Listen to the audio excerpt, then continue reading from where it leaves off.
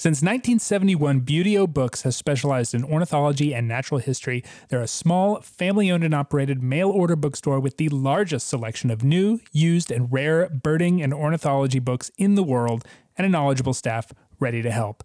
Find field guides, travel guides, ornithology, natural history, humor, even children's books to inspire the next generation's love of nature. Visit buteobooks.com to find everything you're looking for, and ABA members receive 10% off.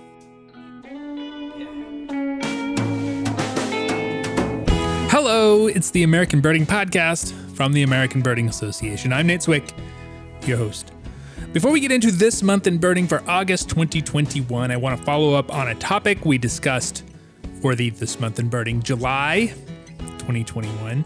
There is no truth to the rumor that these episodes are just part of a Bird News perpetual motion machine. That is just a nice byproduct. You might remember that we talked about the mysterious bird illness that was primarily centered on the mid-Atlantic, specifically the speculation that that illness might be associated with the Brood 10 cicada emergence, which was also centered on the mid-Atlantic. So with that in mind, we turn to Scientific American, which recently ran an interview with Brian Evans, who's an ornithologist with the Smithsonian Institute. He specifically brings up the cicada theory, or perhaps more appropriately, the series of interconnected cicada theories.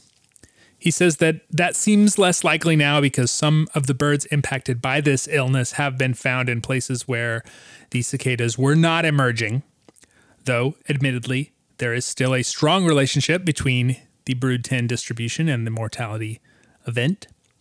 I just thought that was interesting. It's an update. It is by no means conclusive.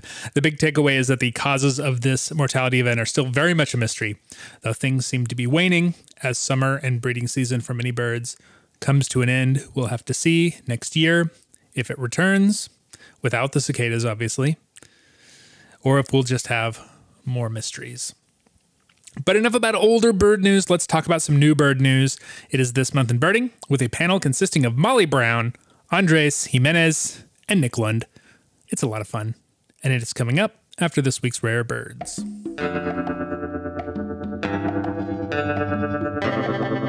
This is your Rare Bird Focus for the third week of August 2021. A couple first records to report this time around, neither of which are Tropical Storm Henri related, just to get that out of the way. As far as wayward birds are concerned, Henri was a bit of a bust, though that does mean good things for the people in its path, so there's your silver lining. But a magnificent frigate bird photographed in Rockingham County, New Hampshire, represents a first for that state. What was presumed to be the same bird was seen later in Norfolk County, Massachusetts, south of Boston, though, of course, the likelihood that there really were two individuals cruising around ahead of the storm can't be completely discounted. And in North Dakota, a calliope hummingbird was seen visiting a feeder in Bismarck this week. This smallest of ABA area hummingbirds has become a somewhat regular winter wanderer in the East in recent years, owing as much to more aware birders as to increased late season feeding. But it always overshot North Dakota, finally, when put down at a place where a birder could find it. And a quick note of an ABA area rarity up in Quebec, a juvenile common shelduck was observed by many in Sorel. For years, shelduck sightings were discounted as escaped birds, given the species' prevalence in domesticated menageries and whatnot, but regular sightings in eastern Canada and New England, especially in the fall and winter, seem to match the species' growing breeding population in Iceland, and a young bird seen at precisely the time one would expect dispersing juvenile birds is right on for a natural origin. That's all I have for you this week. For the entire roundup, check out the ABA Rare Bird Alert every Friday at aba.org/RBA. You can also get the information as soon as it happens or thereabouts on our ABA Rarity Sharing Facebook group. That's ABA Rare Bird Alert, or you can follow us on Twitter at ABA Bird Alert. It is the last week of August, and that means it is time for This Month in Birding. This month's panel contains some folks who are new to this space, but perhaps not new to those who are keeping up with the growing birding podcast scene. So we've got some crossover energy this time that I am excited for. So in alphabetical order, she is the founder of the Birding Co-op, co-host of the new Life List podcast, along with previous ABA podcast guests Alvaro Jaramillo and George Armistead. So we had to get her on to complete the set. It's Molly Brown. Welcome, Molly. Thanks, Nate.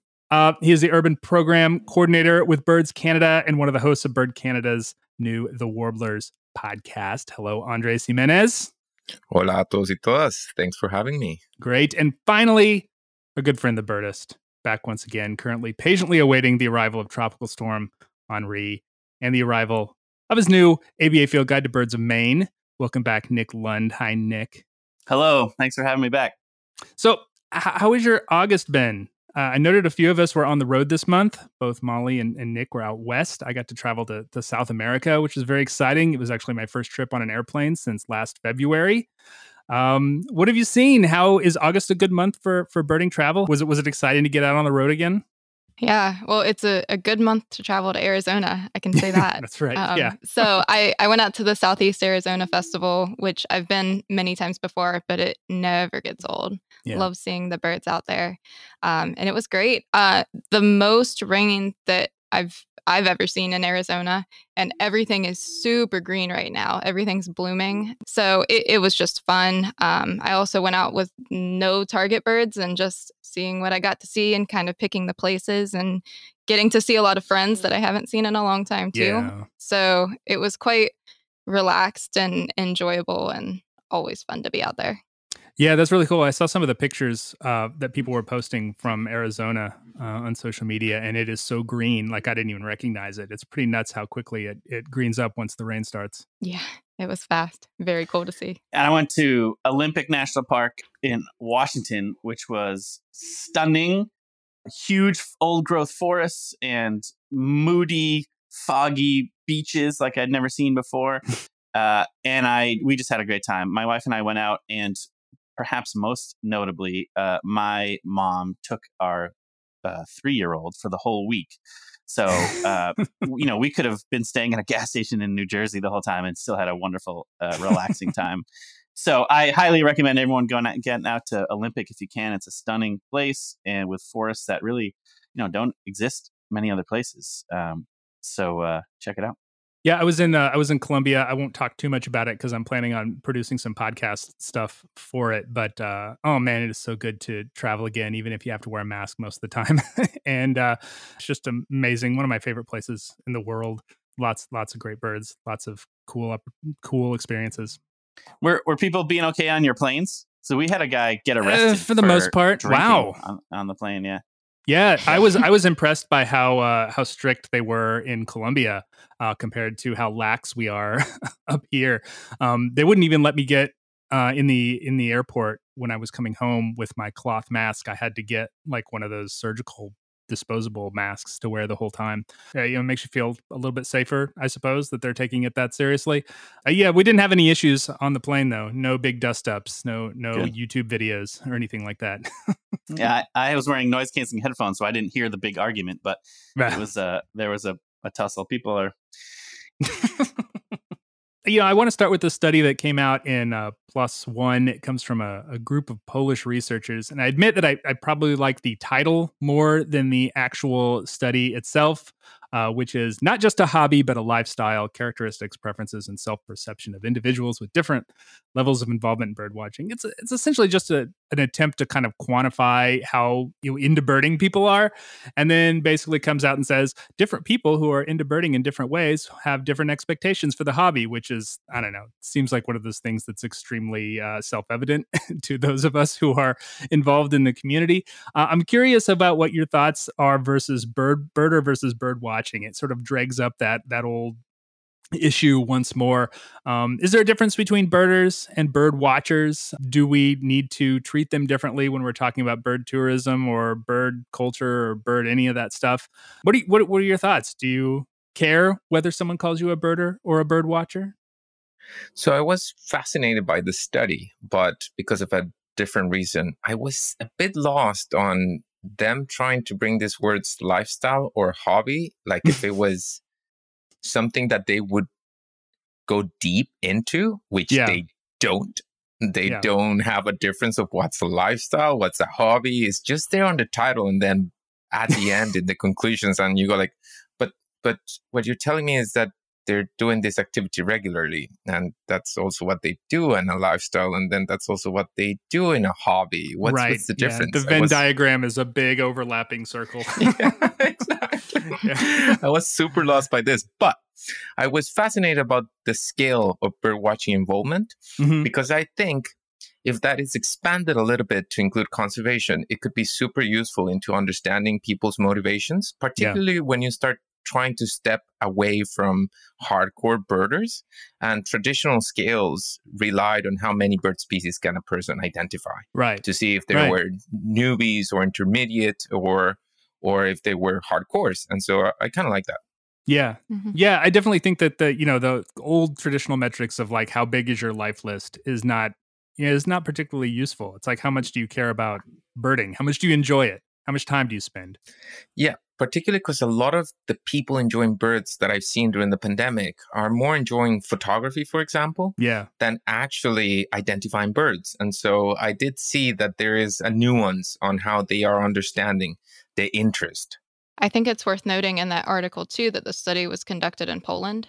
Yeah. And I think even between Europe and North America, there are a lot of differences in how people perceive birding and bird watching and the terms they use as well. So that's a whole nother level to the complexity of it. Right. Yeah. Maybe the difference between lifestyle and hobby is like means more in Polish. I don't know. I don't speak Polish. I have no idea. Connecting to that thing that Molly said, I found something really fascinating. Only a third belong to birding groups. Yeah. And I'm wondering if this is because it was in Poland and not in the US or in Canada. Because in my North American mind, which is actually a bit tropical, the majority of birders want to be in a club. And I was like, okay, only a third. That's fascinating. Yeah. Mm-hmm. I the touchstone I felt like for this study was that Fish and Wildlife study, the American Fish and Wildlife study from 2011 or something, that found a huge number of birders, and they had a very sort of expansive definition of what birders was, which included, I think the divisions they used were basically, at home and leaving the home as two different. And I actually really like that definition. I like a very broad definition of birder. When I do presentations or talk to people, the majority of people are not sort of the hardcore lister birders, but that doesn't mean they're any less interested. They just are finding their own way. Or just enjoying it the way they enjoy it. And so I prefer an expansive definition. And I was really surprised to find, that the Polish study estimated that only between 3,000 and 10,000 people in the whole country were birders. I feel like that's an undercount as much as maybe the millions in the Fish and Wildlife study was an overcount. But quickly to the point about lifestyle, I'm reminded of, I had to get some blood work done a couple of months ago at the doctor, nothing, just standard stuff. And I remember going in and I took off my bird mask that had birds on it. I took off my bird hat. I took off this sweatshirt with a bird on it to reveal a shirt that had a bird on it. I lifted up my arm to get a needle and showed my bird tattoo. And the doctor was like, you like birds, huh?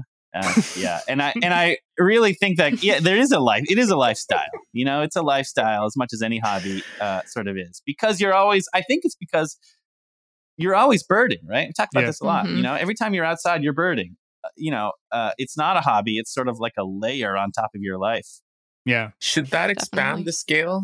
Having bird tattoos should be like the top level there. Yeah. I take bird photography. I feed the birds. I tattoo them on my skin. Permanent mark on your body. There are a few higher levels of that. Yeah. That's right.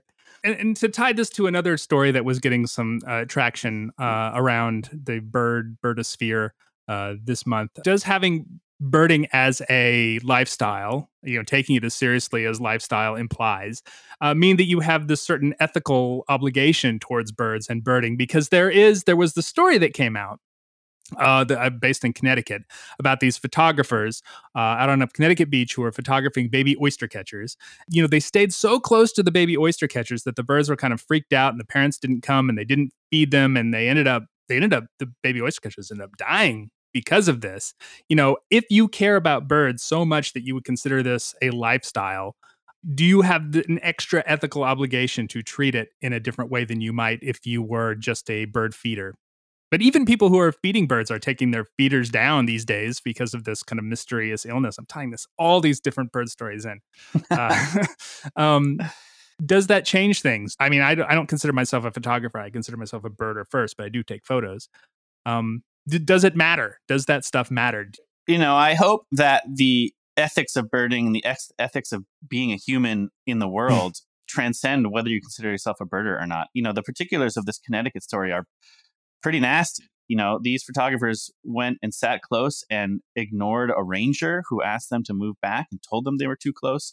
So it sort of it crosses the boundary from like self-policing ethics to really another conversation, which unfortunately we're having in this country, which is respect for authority and expertise, and just ignoring very clear guidance that helps protect people or birds, which is unfortunately sort of a dominant theme right now. And it was hard for me not to read this Connecticut story and see unfortunate parallels. I hope that disrespect for rangers or ignoring very clear ethics is not something that grows in birding, although it has been around for a long time. Yeah, it's sure we've all heard stories about people going a little bit too far. I think this is where I found the title like clickbait.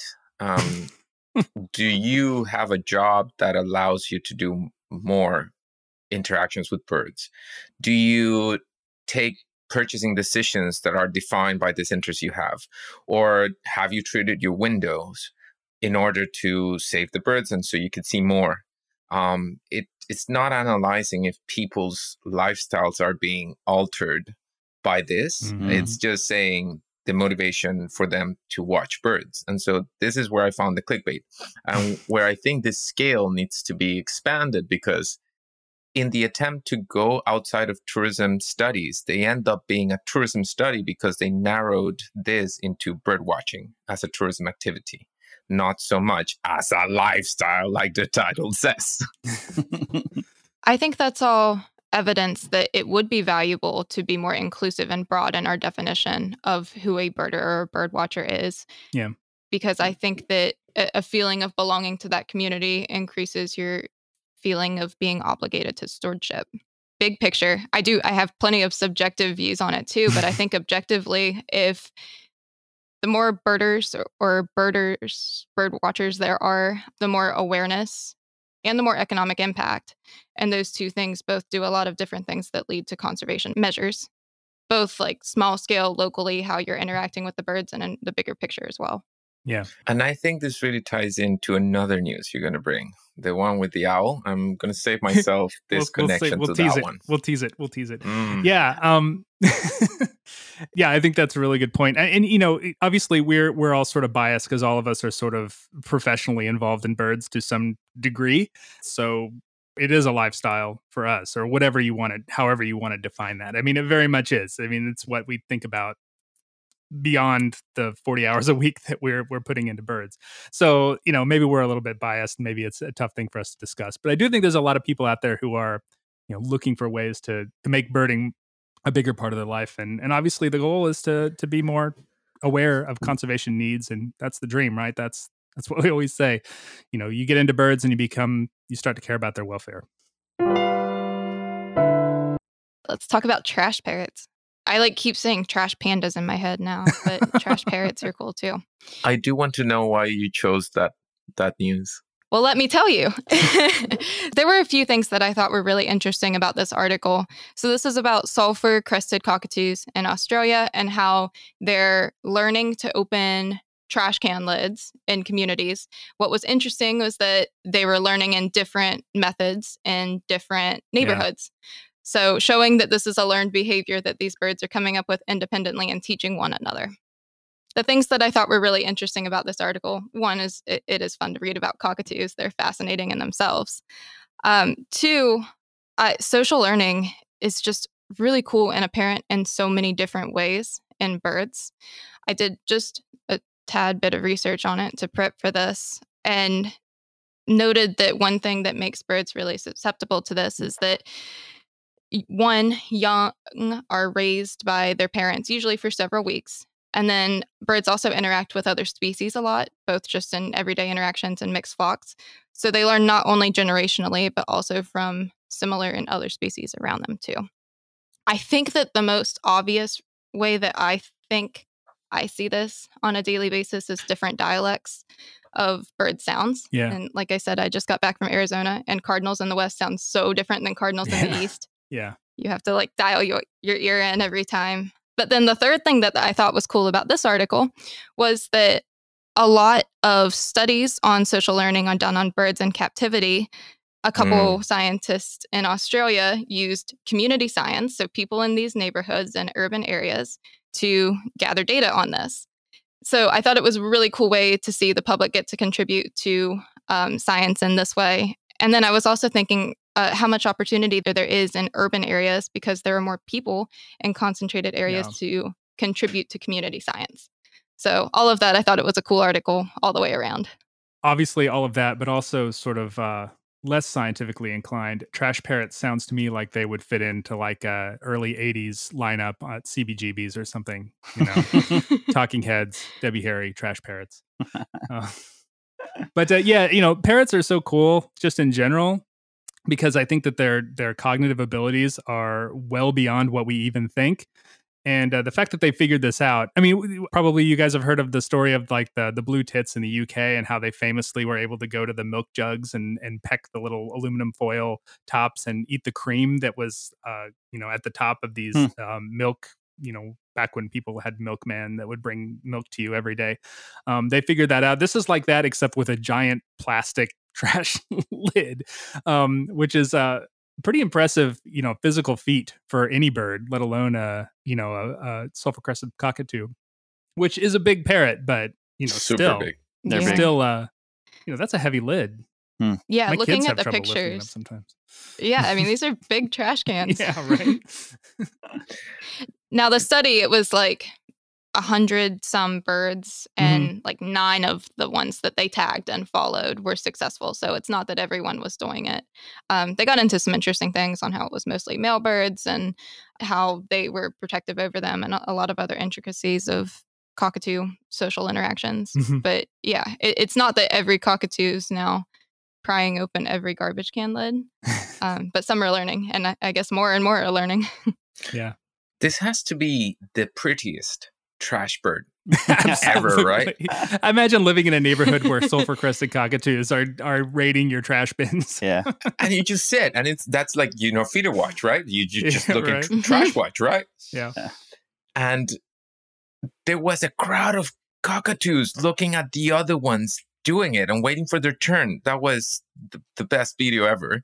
And this only happens in a place that doesn't have raccoons or bears, right? Because then they don't have the right trash cans. And so it's a kind of a niche there that can be taken by no other thing than cockatoos, right? It's magnificent. You know, I love stories of birds learning how to adapt in human environments. Andres mentioned, you know, bird feeders. This is essentially a bird feeder, right? What's the difference? It's just a big container full of food for these birds. That's right. I do bristle a little bit at the phrase trash parrot. You know, it is a good clickbait term, but I want to make sure that it's followed up by trash humans for all the time, because we're the ones putting this on that we're putting it out there. Because it's not very healthy food, eh? No, probably not. Yeah. So I know trash panda is a raccoon term that, you know, and I want to denigrate them. We need to be denigrated for putting all this trash on the landscape to begin with. Absolutely. On that note, there was 338 reports. This means these people were watching at their trash cans for a very long time. And with bins, you know, looking at the cockatoos were coming and then taking videos. But this is kind of a good segue connecting to the next story, which I won't say which one is it. But you're really ready to tease these stories, Andres. In this episode, I think there's a lot of YouTube video, public research oriented things happening. And it makes me so happy that the ways we do research are not only being challenged, but enriched by the collaboration of multiple people taking ownership of the things around them. And I think for me, that's what I saw in all these stories. It's like a lot of ownership. Yeah. And that makes me feel super hopeful. And I really hope that more people will own and steward the things around them. So it tied into the last thing we talked about. Are the people videotaping these cockatoos, are they birders? Absolutely. Yeah. Sure, why not? Yeah. Absolutely. Sure. You put in the scale. They participated on research, right? That's on right. Yeah, that's actually pretty far down. Yeah. Yeah, it's They're super biologists. far down. Yeah. And I've met many scientists that do research with birds and they don't define themselves as birders or listers. Yeah, that's true. Mm-hmm. And that's something that kind of made a short circuit in my brain. So where are these guys that are actually producing research on birds and that they go like, yeah, no, what's that bird? No, I only know piping plovers. The rest are kind of like a mystery to me. It's true. Mm-hmm. That's absolutely true. Given that we're on a roll and we're connecting with the previous story, I loved the story of the birds stealing hair from mammals, and because of many reasons. One is YouTube based. Yes, you heard it right. It's YouTube based. And it also brings a little bit of jargon, that you could use in those coming cocktails parties when we start getting together with our friends in barbecues and stuff like that. The word is, and please, English speakers, pronounce it for me, kleptotrichia. That sounds right. Sounds right? How would you say it, Molly? I think that's perfect. Okay, fantastic. For those that speak Spanish, kleptotrichia. And so these are little birds stealing hair from mammals that include raccoons, dogs, humans, and cats. Cats who kill 10 to 4 times more animals than wild predators, and birds are stealing hair from them. And even humans, when I read humans, I was like, yeah, no, how do they know they steal hair from human? Have they done genetic testing or whatever? But no, there was a YouTube video of a tufted titmouse plucking a bold patch of hair in a woman after so much curly hair it got. And so a group of scientists, including a professor from the University of Illinois named Mark Huber, studied these videos, and they were fascinated on the risk that birds are taking in order to gather hair from mammals. Because we used to assume, and I bet all of us here assumed that before, that they were just gathering the hair from either carcasses or shedded hair. But no, these guys are plucking it from predators. Yeah. And the study found more evidence on YouTube that it did on the literature. Wow. Yeah, because people just videotape remarkable? it. Yeah. That they went into the literature and there was nothing on it. But they went to YouTube and it was full of videos of birds taking hair from golden retrievers and curly hair ladies. The audios of the videos is another jewel. There was one audio in the background of the murder of O.J. Simpson and how the lawyer had to rethink about all of this. So this puts another layer of interest into this. But the other thing that was fascinating, not only how research is challenged, is why they do it, right? There's as many as, 20 theories that could happen. But the 3 leading things that these guys were thinking about was insulation, the mammal smell, right? To hide the nest or to scare out the potential predators. And then a sacrificial offering to lice and mites, right? Instead of them chewing on the feathers, they could chew on the hair. And all of that was just remarkable. That's fascinating. Yeah, I've never actually seen this behavior, but like I'm sure some of you, I've seen the videos every once in a while. They get passed around. The fact that someone is putting a critical eye to it and a scientific mind to it is really interesting because it's a pretty wild behavior when you think about it. And it makes sense that it would be tufted titmice and chickadees and those kind of birds really driving this because they're nuts. They're like the evil Knievels of the birds. Like there's no danger too extreme for them. But tufted titmouse looks so cute. And what is the plural for tufted titmouse? Oh yeah, titmouses. I have no idea. Yeah. I don't know. I love stories like this and really the cockatoo story we just did because you see the world through different eyes. These birds are not seeing the world through human eyes. They're seeing not a dumpster full of smelly trash, but a delicious, difficult to open burrito, and then these titmice are seeing, some dog walk by, not, or maybe as a predator, but also as that's a potential nesting thing, and they have to plan these heists, these little bird heists. I would love to film some of these set to spy movie music or Ocean's 11 music, where they're like, you distract him, and then you do a display, and then I'll go grab the hair. They see the world differently, and I like that because every species does. Yeah, it makes me wonder how much they were doing this before there was so much opportunity for it. Before there were cats and dogs and all over the place, or even things like raccoons coming to feeders or living in urban environments. We're tough to titmouse stealing fur from bears. Yeah, right. Or bobcat or gray fox or whatever they might encounter, or white-tailed deer or whatever. You have to assume that maybe they were. Mm-hmm. Is there evidence in these videos of failed attempts, like a cat whipping around and grabbing him? I mean, is it? Do we assume there is? Okay, so it's not just sort of assumed to be dangerous, but is actually there is a raccoon that gets super annoyed at a tough to titmouse and starts just throwing swipes at it. There's also a lazy golden retriever that doesn't realize of anything happening. Right. It might feel good. Yeah, I have a lazy dog who's had this happen to him. Really?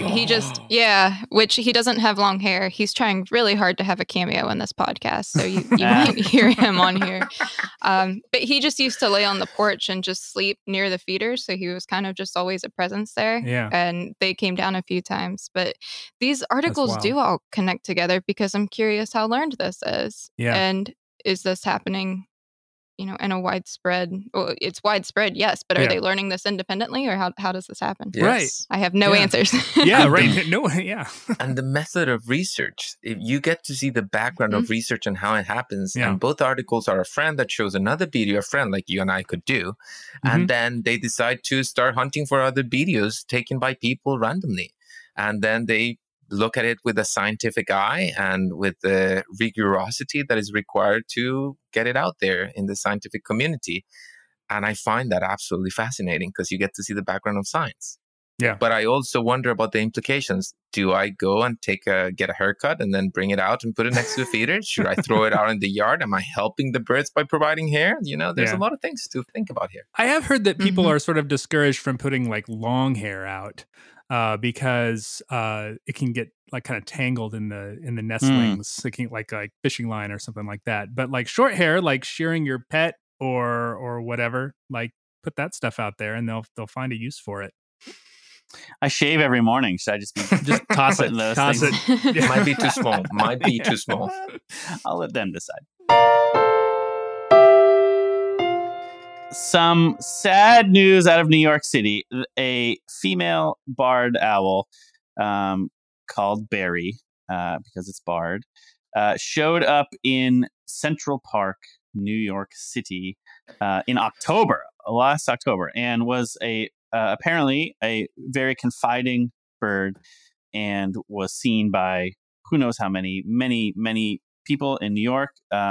We've all seen owls in the wild before. It's an awe-inspiring and unforgettable experience. And so this Barry brought a lot of joy to people and was a beloved friend in the park to many.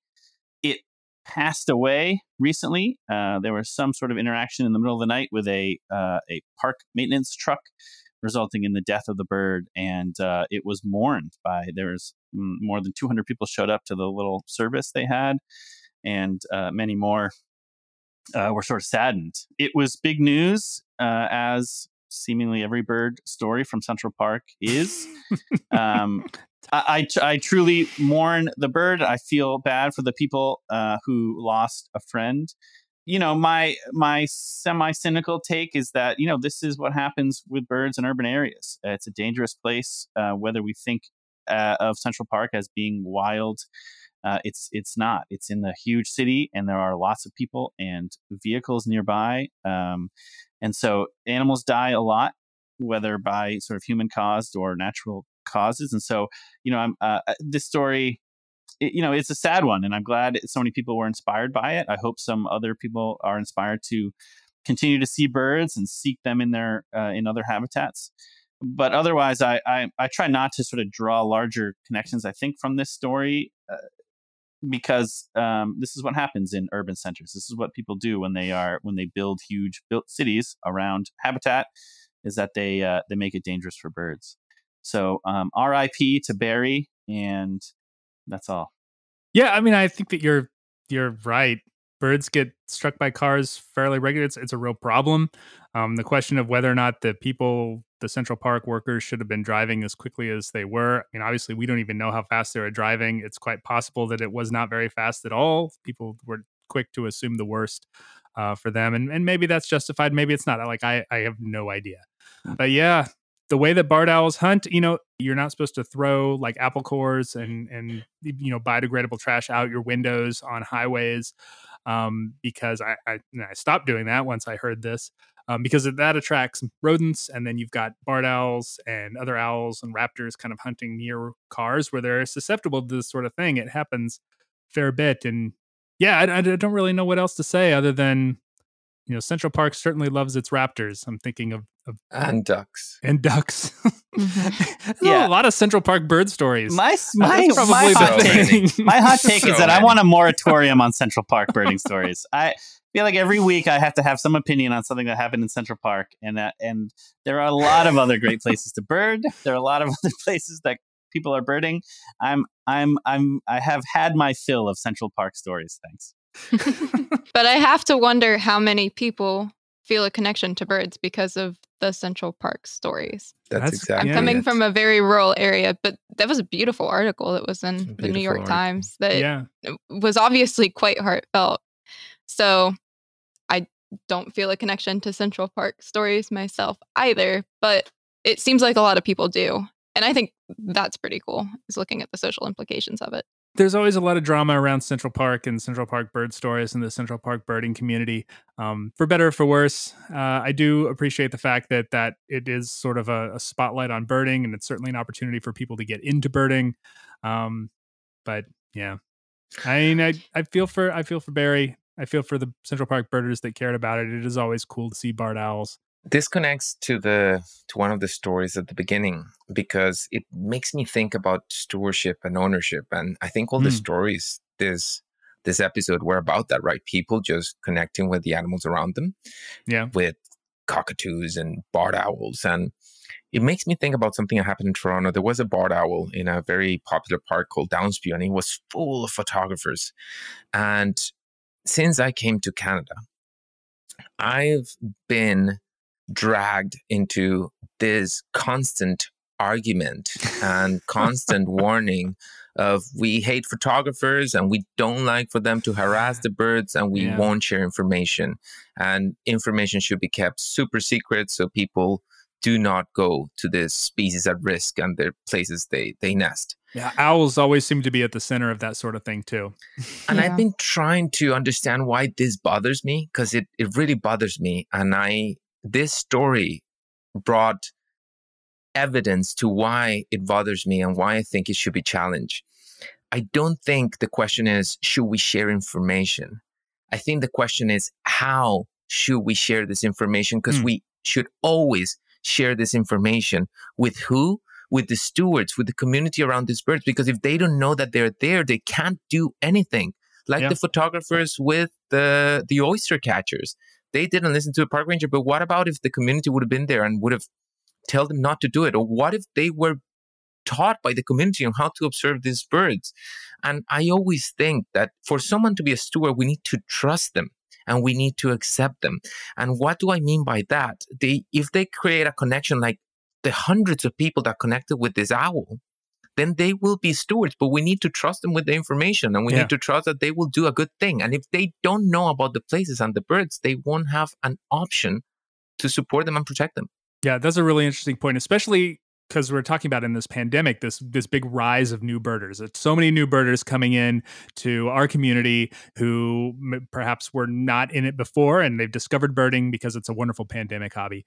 Well, we have an opportunity, perhaps we have an obligation as people who have been in this community for a long time to model good behavior, to teach them when we can, to use things like the podcasts that we're on to encourage people to do the right thing when it comes to those birds. And so people feel more comfortable sharing that stuff. It is weird how owls are always in the middle, and I think in the middle of it. And I think that's partly because of the way owls act. Like, you see them in the daytime and they tend not to be bothered by a lot. Like, they'll sit tight for a long time and people can get up relatively close to them and take photos of them. And that's all very exciting. But we have an opportunity to or perhaps an obligation to model good behavior and teach people how to live with the birds around us in a way that is healthy for all of us and for the birds Talking as about well. Opportunity, the article misses an opportunity, It doesn't bring accountability. It doesn't say why there was a collision. It doesn't say how the community is trying to avoid this for the future owl. And that is, for me, a big miss on the article. That's true. Yeah, it almost others the people who hit the owl. You know, they're the ones that made the mistake, and we're the ones who are right and correct. And yeah, that's a great point. Yeah, it's very much like, well, these things happen, and not questioning why or how you prevent it. But I am curious, do you all have any examples of like a local celebrity bird that you've had near you? Yeah, actually, and it's a barred owl.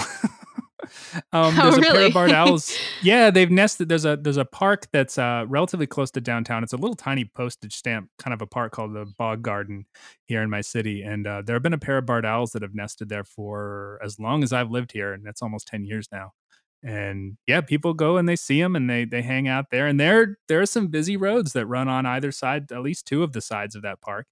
But people come and they see the owls and they take photographs of them. And especially when they have chicks on the nest, they're really active even during the day. My kids have seen them. I've seen them several times. It's neat. For us in Maine, it was the Great Black Hawk. Oh yeah, which was the first ABA record individual stayed in an urban park in Portland, Maine for several months, and that attracted huge attention from birders and sort of looky-loos and regular people who were just walking through the park. I know that Maine Audubon, my colleagues, Doug Hitchcox and others, put a lot of effort into making sure that there was information about how to keep the birds safe and how far to stay away, and sort of they did a great job. Was sort of gently but effectively making sure that people gave it the space it needed, and that bird did not survive, but it was not because of human interaction. It was because Maine was freezing cold and not a place for a tropical hawk to live through the winter. But overall, and there may have been exceptions, but overall, the story on that bird was that people were very respectful, and it was sort of, I think, a model of how to coexist with a celebrity bird in an urban environment. So in Costa Rica, it was Potus what dragged many people to go see them, with awful interactions, by the way. People just kind of stroking the Potu while he was terrified. Like, right? I've seen those videos. Yes, same thing with sloths. It's like every single cute sloth video you see, it's a terrified sloth. And then in Toronto, great horned owl at Hyde Park, they always nest there. And then the barred owl that was at Downsby Park and brought so many people, but they didn't get the status of celebrity as red-winged blackbirds do. There's always a story of a red-winged blackbird attacking people. Oh yeah, every they're spring. Bad for that. And I would say it's defending from people, in my opinion. How about you, Molly? Did you have a bird in mind? No, I actually don't. So I'm glad you all had examples. I will say I live in, or have lived in, pretty rural areas, so that doesn't help. But nothing outside of like what the local birders know of. Like there was a green-winged teal that kind of overwintered and was just always around one of the spots that the birders knew about. But that's not a bird that's easy to pick out or that is especially exciting when it's mixed in with a bunch of like domestic mallards or something. No. There was that a mandarin duck is duck blushing somewhere that you considered it a celebrity right now. First, it's like, oh my goodness, I'm the most famous green tail ever. There was a mandarin duck in West Virginia. That might have been 2 years ago too. A couple hours from me that got a lot of attention in a small scale on a similar way. Don't think there were any huge opportunities taken there. I gotta ask, are these guys like escapees or are they like wild the mandarin ducks? Mandarin ducks, No, they gotta be escapees. Yeah. Because I saw some in the UK and everyone was like, they escaped somewhere. Yeah, I think they're like feral there. Like they're breeding there. There's not in the US yet. Yet. That and the killer hornets. I want to say I really agree with Andreas' comment about sort of accountability for photographers and bringing them into the world a little bit more. A lot of photographers, although we're sort of chasing the same birds, feel a part of a separate world. They may not know to be aware of the code of ethics or may not know exactly what it means to keep your distance. There's a reward for them to being as close as possible, right? And it's a challenge. But I think bringing them in rather than sort of antagonizing is a way to help with just sort of group accountability. That's a good point. And may not be aware of the impact. Let's remember that a whole bunch of new photographers have been shown like super close-up images with no information on the background, what is happening for years. Yeah. And by organizational photographers are capitalizing on that. And so they're supposed to now behave different. Yeah. Yeah. Don't ascribe to malice what can be explained by ignorance. Absolutely. Yeah. Right. And they've been told that this is the legitimate way forward. At the same time, this is how you do it, and this is how you get traction and fame and likes. And so I think there's a lot more compassion that needs to go around this idea. And when I say compassion, it's a bit more curiosity on why they do things the way they do it. Yeah. So you're saying I need to share more of my really terrible bird photos so I can show what the real situation is. So we'll go to the question of the month this month, and it is sort of referring to a story that Andres, you shared about. I love that story. Kate, I got to make sure it's the right Kardashian. Kendall Jenner and Khloe Kardashian saved a bird's life. Saved its life. This is like in some ways the mirror image of the Bard Owl story. Apparently, the parallel universe. That's history, right. It's the other side. The upside down history. It was a sparrow got into their Malibu vacation home, and they video recorded. It's not tape. They taped it on their phone. Of the bird getting out. Apparently, they opened a patio window and it got out. Good for them. They saved this bird. It was one of those rare opportunities where celebrity culture and birding culture intersect. But I do want to ask a question of you. Have you ever saved a bird's life? Well, hold on. What were they supposed to do? Like, what was the other option for them? Like swat it to death in the closet? Like, saving a bird. I mean, when a bird is inside, you open the door to get it out. I really want to avoid giving too much credit. What was the other option? Just stomping on it, putting a little plate of seed out, and like keeping it as a pet. Sure. Okay. I guess that's another option. Or I mean, I have done similar saving, quote unquote. I remember I was in Australia, Cairns, Australia, and we had birded all day, but we were in a sort of souvenir shop right downtown, and a fantail flew in. I think a gray fantail flew in, and all the shoppers were, ducking down among the merchandise, and I said, I will help here. So I chased this fantail around with my hat. And finally caught it and ushered it out of the store. And I got a standing ovation. I mean, everyone was standing already. Is that still a standing ovation if people are already standing up? But it was a standing ovation. They gave me they were so grateful that they gave me some free products. So, wow. Yeah, that's I assisted that bird in getting back outside. Yeah. I think, following up on Nick, that idea of what saving means here needs to be challenged a bit. Yeah. But I do, and because Kendall Jenner and Khloe Kardashian are definitely going to listen to this, I do want to congratulate Kendall and Khloe on not only bringing a wild bird story into entertainment. That's true. How many times does that happen? Yeah. But also helping the bird, which I think helping is a better description than saving. Fair enough. Yeah. Have you helped a bird, Andres? I have many bird stories. One of the least remarkable of them was helping a chaffinch in the UK. And chaffinches were so common. They were like, oh, dude, that's a chaffinch. And it was just kind of caught on a wire. And so I help it undo. And I have other more glorious ones. I run into an osprey that probably was migrating, didn't have enough fat. And I just found it collapse on a field in Costa Rica, grabbed it somehow and put it on a box. And then I took it to a veterinarian. And I have some other stories. I used to do a lot of animal rescue. And that's kind of one of my main passions in life, rescuing animals. Mm-hmm. How about you, Molly? Have you ever helped a bird? Solo. Yes, I've opened the door for a bird in the house a couple times. Hero. Yeah. Yeah. Over and over again. There is a Carolina wren at my last house that kind of came in and out at will. So that was fun. Sort of that cohabitation situation. Yeah. Yeah, that worked out pretty well.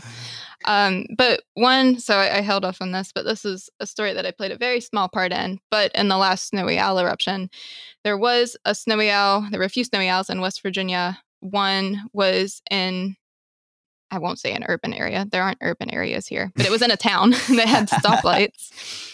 And it was hanging out behind a Panera Bread because there were tons of mice in the ditch. So it was just living off of mice and rats there for a long time, just completely overwintering and happy there. So it had a lot of local celebrity attention. It was on the local news and that kind of thing.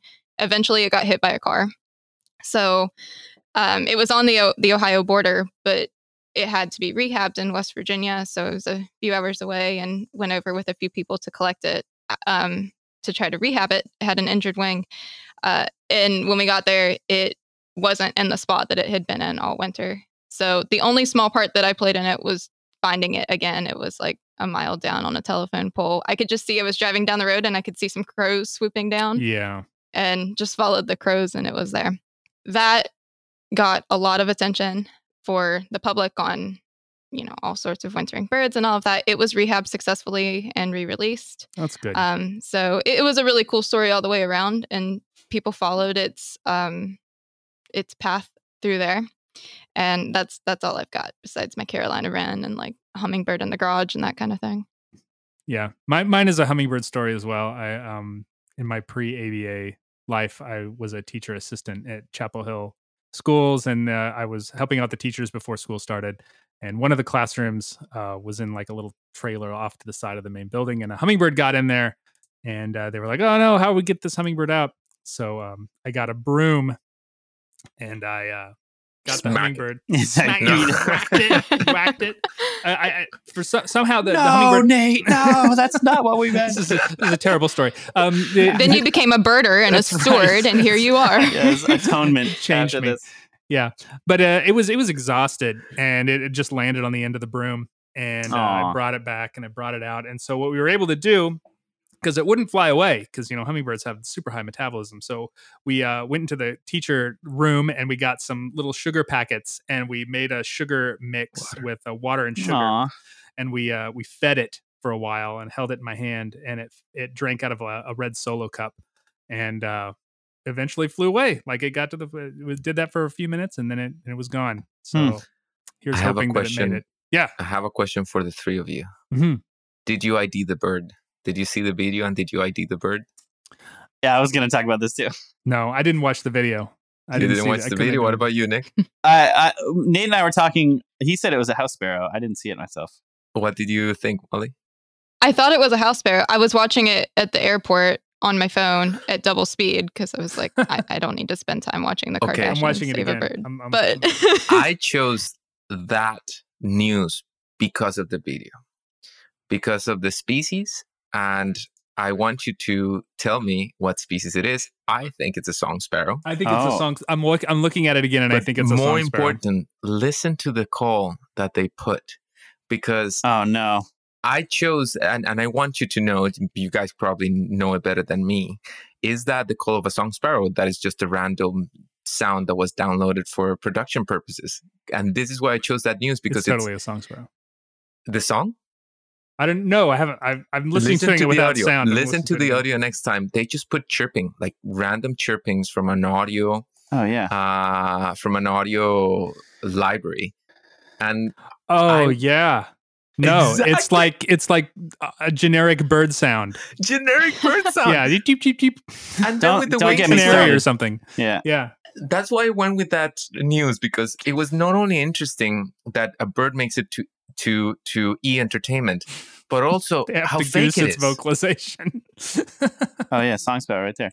Audio in anything is fake. It's all fake and it's all wrong. That's the thing. And this is fascinating on how much it is produced and how much it is not real and can be misleading. Wait a second. You don't think that this show is like not really real, do you? It's reality TV, Nick. Are we, they is that what couldn't you're call saying? it that No. if it wasn't reality. Yeah. Something from E! Entertainment and this reality show applies to all the wildlife nature shows that we see. Oh, totally. And that thing you were saying, Nick, with a huge zoom, you don't get a single audio what's happening there, and all of it is fake. Yeah. Oh, yeah. Yeah. Yeah. And I wouldn't be surprised if there was some Song Sparrow handler in the back who were leasing the thing for this is what I'm wondering as well. Honestly, they're scraping the bottom of the barrel on what these people can do. Song Sparrow handler. It's still, Jenner and Chloe, I know you did a good thing when you were trying to help that bird and to help many people connect to birds in your show. Thank you so much for your service. Thanks to all three of you for joining me. Please listen to the Warblers and also Life List. I'll have links to all their stuff in the show notes. Oh, and Nick's book. Please buy Nick's book. Nick, when I gotta is your start a book coming out? podcast. Apparently, I guess I gotta get on this train. Yeah, I think it's March 2022. So we got March a while 2022. to save your pennies now. Thanks to all three of you. This was fun, and we'll see you around. Thanks for having us. It was super awesome. Thank you. It was. Thanks. The American Birding Podcast is brought to you by the American Birding Association. If you enjoyed this podcast and want to help support it, the best way to do that is to join the ABA. You get our great magazines, you get discounts to our partners, and travel opportunities with ABA staff and friends. It is definitely more than what you'd get from just normally supporting a podcast. To learn more, you can check out aba.org/join. I have some shout outs to make this week. Thank you to Jenny Linton of Alameda, California, Kate Lowry of Lynchburg, Virginia, Kim Wilson of New Bedford, Massachusetts, Jonathan Marshall and his son Bruce of Black Mountain, North Carolina, Brian and Marie Helene Gukwa of Flushing, New York, Osta Tobiasen and Kara Bori of Gig Harbor, Washington, Jim McGinnity of Dunedin, Florida, and Linda Bishop, whose location actually did not show up on the form that I'm reading, but she did leave a comment. She said she loved the podcast, the diverse topics, and the committed podcast host. So I hope she knows which Linda Bishop I'm talking about. Thank you so much for that. Thank you to all of you who recently joined the ABA and noted the podcast as a reason. It really does mean a lot to me and all of us here at the ABA. Executive producer of the podcast and president of the ABA is Jeff Gordon, who notes that yes, birding probably can be considered a hobby, but a falconer who specializes in small Eurasian species could be said to have a hobby. Technical production is by John Lowry, who thinks that those falconers who take in injured Eurasian falcons, the ones that cannot fly well, could be said to have a wobbly hobby. Additional help comes from Greg Neese and David Hartley, who look down on those falconers who specialize in injured birds but prefer the African hobby to the Eurasian ones, a snobby wobbly hobby. You can find us online at aba.org or on social media as American Birding Association or ABA. One time I was traveling and I sat on the plane next to one of those Persian Gulf emirs who bought like an entire seat for his fancy falcon, and he was sitting there and reading Lord of the Rings. He said he was a big fan. He'd actually named this bird Samwise Gamgee, which I thought was hilarious, even though he was kind of aloof, but he was certainly a snobby wobbly hobby based in Abu Dhabi. Questions, comments, corrections can come to podcast@aba.org. I'm Nate Swick. Thanks for listening. Stay healthy. See you next week.